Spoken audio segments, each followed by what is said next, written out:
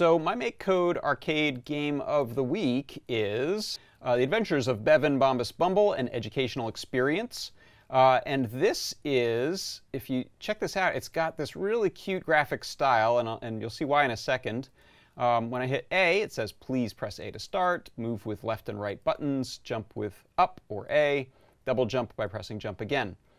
Yaroa mites are responsible for the death of 80% of American feral honeybee hives.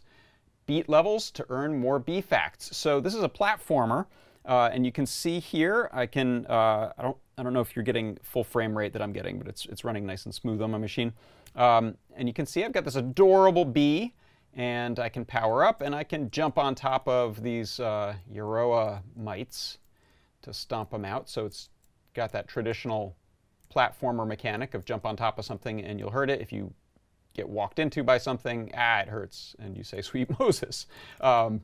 So let's take a look at the code for this. I wanted to talk about how the mechanic of running into an enemy versus stomping on the head of an enemy is accomplished. And so you may think it has something to do with maybe the particular pixels on the sprite, but it's actually simpler than that.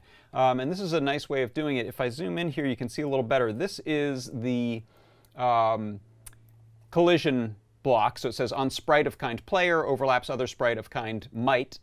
The conditional check here is the bee traveling in a positive direction on Y? And in the MakeCode canvas, positive direction on Y means you're heading down. So if the value of the velocity Y of the sprite is positive or greater than 1, and it's also not touching the ground, hitting the bottom, then you destroy the other type of sprite. If instead you are at 0 or negative velocity, meaning you're jumping or you're not moving upward at all or downward, then you'll get the collision which hurts you and takes away a life. So that is my pick of the week. It is Adventures of Bevan, and you can go check it out on the MakeCode forum, so forum.makecode.com. And that is the MakeCode Arcade Game of the Week.